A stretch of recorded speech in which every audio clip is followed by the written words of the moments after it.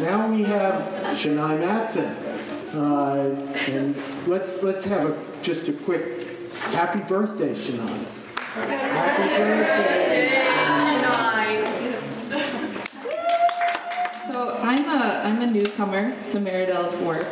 It was just actually this last year that my friend Ben, who you'll hear from later, said that I should read Meridell's work. And so I did. And as I was reading some things, and then especially seeing the video that I think some of you might have been involved in creating, that you have here, My People Are My Home, I have started to think, wow, that really resonates with me, the things that I'm thinking about and that I'm writing about. Many of them are on the same themes and in a similar kind of voice, and I thought to myself, I wonder when Meridell's birthday is, because in that piece she talks about being born in the winter in this landscape, and I looked it up, and so we shared a birthday. And so that's where I was like, this would be a fun way to honor Meridell and then see some faces of people that I love and hear from them. So I'm going to read something that I wrote. It was written this last year while I was reading Meridell's work. I don't know exactly how it was influenced, but this line, the body repeats the landscape. They are the source of each other and create each other, really resonates. And I've been writing a series of poems. This is one of those that is in response to top 40 country songs, which I am not a big fan of, but I listen to them and then try to respond with some of the stories that I think are missing from that landscape. If you can imagine that. So this one is in response to a song called They Don't Know by Jason Aldean. You don't need to listen to it. This is better. My mother never learned to swim, but that's just one of our stories. Another goes like this. My father used to play music at a bar called the Corner Club, named for its place in the elbow of a gravel road that makes a sharp turn 8 miles north of town, for reasons unknown to most people. Surveyors will tell you this is a correction line, a place where the curve of the earth met a desire to map. Long before my father met my mother at the Corner Club, landmen decided to correct a line right there, so the whole of this place could be parceled into near-perfect squares, divided from itself and sold. My mother arrived to a home made from this violence. Soon after the survey, the landmen dug the first gravel pit in Aiken County, used the rock to make highways through lowlands. Then they drained what they could, made farms and money, from potatoes, winter wheat, and sugar beets. But they left our swamp, which was too low and thick, and in the elbow of that road they made a bar. In the back of that bar, my father made music, and my mother, who never learned to swim or to sing, found that if she listened, she could hear words before they were spoken. What they don't know. We are made from the failures of maps and the promise of music, or the promise of maps and the failures of music.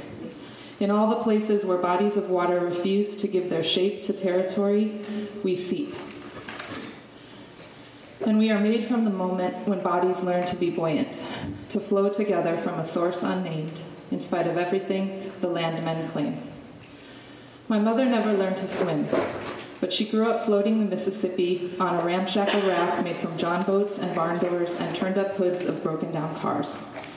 No matter what they tell you, she said, ours is not the same river.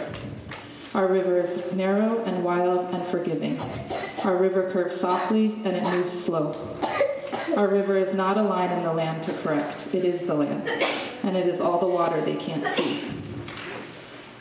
We were told never to swim in our river because it carries our ghosts who have names and miss our joy.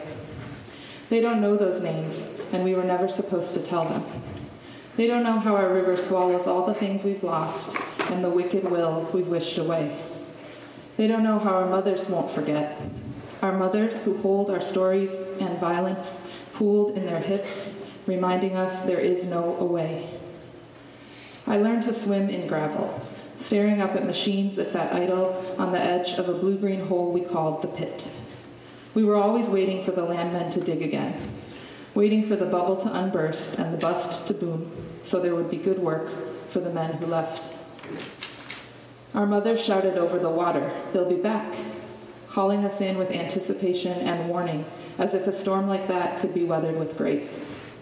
But when the landmen finally returned, they found the pit overgrown and the children gone, And instead of leaving the place to heal itself, they called it a lake and gave it a new name. Built vacation homes and bike trails and a brewery they called the Pit. When my mother started to bleed for the first time, her mother told her it was an ordinary curse that would only bring trouble. Close your legs. And convinced she was dying, my mother tried to stop the flow with her hands, but couldn't. Some people call them swamp stompers, the wild girls who live where the land is still wet, its contours unmapped. To them, female bodies are just wildlife, another lonely place they can fill with their stories of taking. They don't know all the water we hold, or that we hold it for our daughters. They don't know the source of our lives or our longing to live. I knew her as Riverine, first daughter, a ghost now, like the others. According to my grandmother, a dowser who traced our power and our heartbreak to a vein of water that flows unseen between two worlds, I would have 3 children. 2 would be daughters, born from the same river. In the dream of Riverine, my grandmother said she looked over the water and saw a bird she didn't recognize. It had a song she'd never heard and would never hear again. But she told me to listen, same as my mother did. Though we don't know what a bird is saying, we can still follow its song.